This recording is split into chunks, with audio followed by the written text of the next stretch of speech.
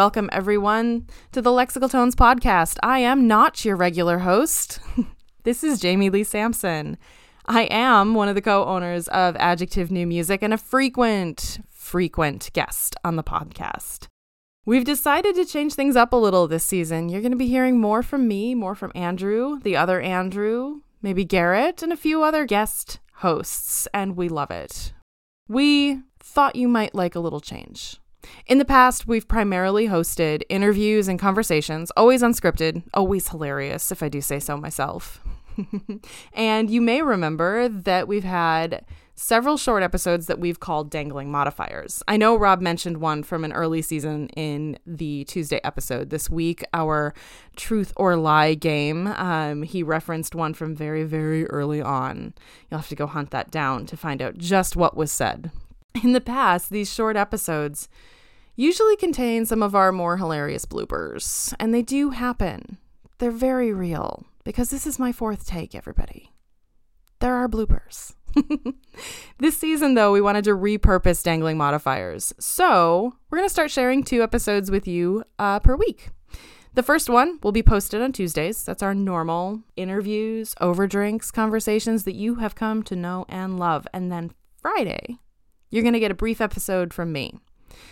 What will we be talking about? Excellent question. These will be a little bit more scripted, and I plan to use these to give you a little glimpse, talk a little bit about the entrepreneurial side of what Adjective does. Adjective New Music has been a small business for over 11 years now, and I've been teaching entrepreneurship for composers right alongside this business the whole time.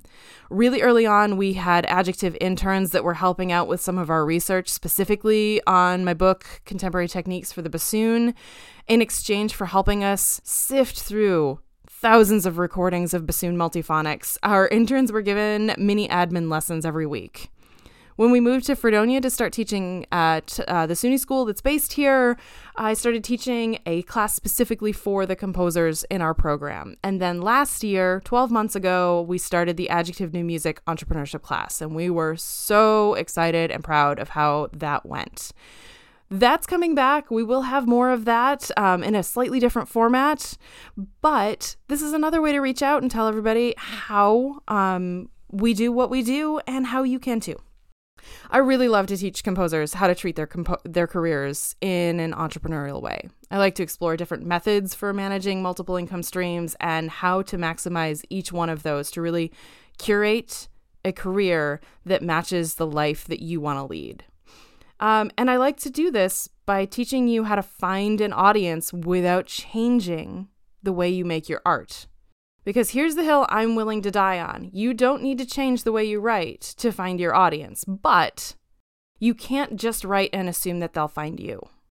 That works some of the time, but definitely not all of the time. And that is a past practice that ignores the community building aspect of being an artist. There are precisely no composers who just write without building a presence and community online and in person and can expect to feel integrated in that community. So what will we be talking about in this first episode of this new little series we've got here? I have a pretty set prescription for what I usually teach in an entrepreneurship class, but I thought I would shake things up just a little bit this time.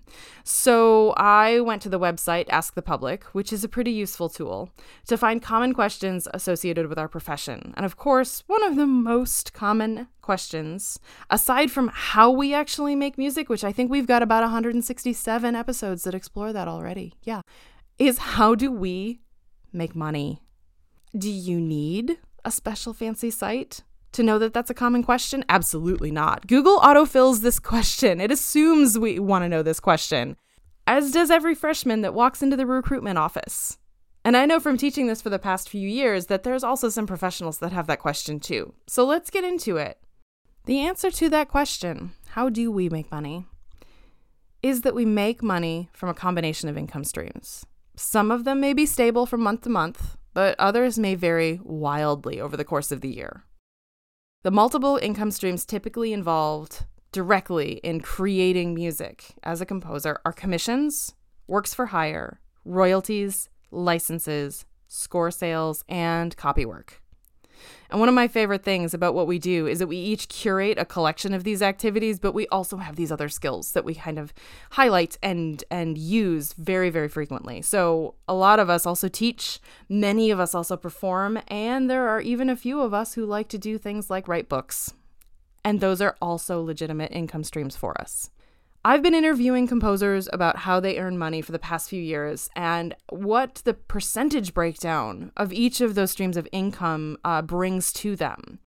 Everyone has their own balance and comfort point, with long-term goals for each one. So some composers aim to have a lot of commissions and lower teaching loads, or they aim for that to be the eventual goal. So let's say they're starting out with high teaching income, and they really want to invert that so that there's less responsibility on the teaching end, but maximizing the commission end. It really is hard to do that without having a percentage breakdown of what each one of those is bringing in. You'll notice that I talk largely in percentages during the podcast, and that's because I live in a tiny town in Western New York. My cost of living is going to look very, very different than anyone in San Francisco. So I want to talk about snapshots, percentage breakdowns of income so that you can apply what I'm talking about in my small town to wherever you are. As a side note, another thing I want to explore on these episodes is how to adapt personal finance advice to an artistic career. There are some amazing books, coaches, and personal finance gurus out there. There are TikTokers that I am absolutely devoted to, but they're still talking about automating savings and investment deposits, which is fine if you have really stable income, but it's hard to do when your January income always looks beautiful and August always looks a little scary. So I want to talk about how I think about their advice and adapting it into our world, our artistic world. So there you have it. In the coming weeks, we're going to do a deeper dive into each one of these income streams. Next week, I would like to talk about active versus passive income streams so that as we dive into royalties and licensing, some of the more confusing aspects of income for a composer, we get a glimpse into how to maximize each one from a nice, big, beautiful, active and passive overview first. If you have any questions, always find us on social media. Adjective is on Instagram, Twitter, Facebook. I also have a Facebook page for my professional activities. You can find me if you search for Jamie Lee Sampson, bassoonist and composer. That's JamieLeigh Sampson. I hope you all have a wonderful week, and I will see you next Friday, friends. Thanks for listening. As always, if you want to find out more about Adjective New Music or Lexical Tones, please go to our website, www.adjectivenewmusic.com.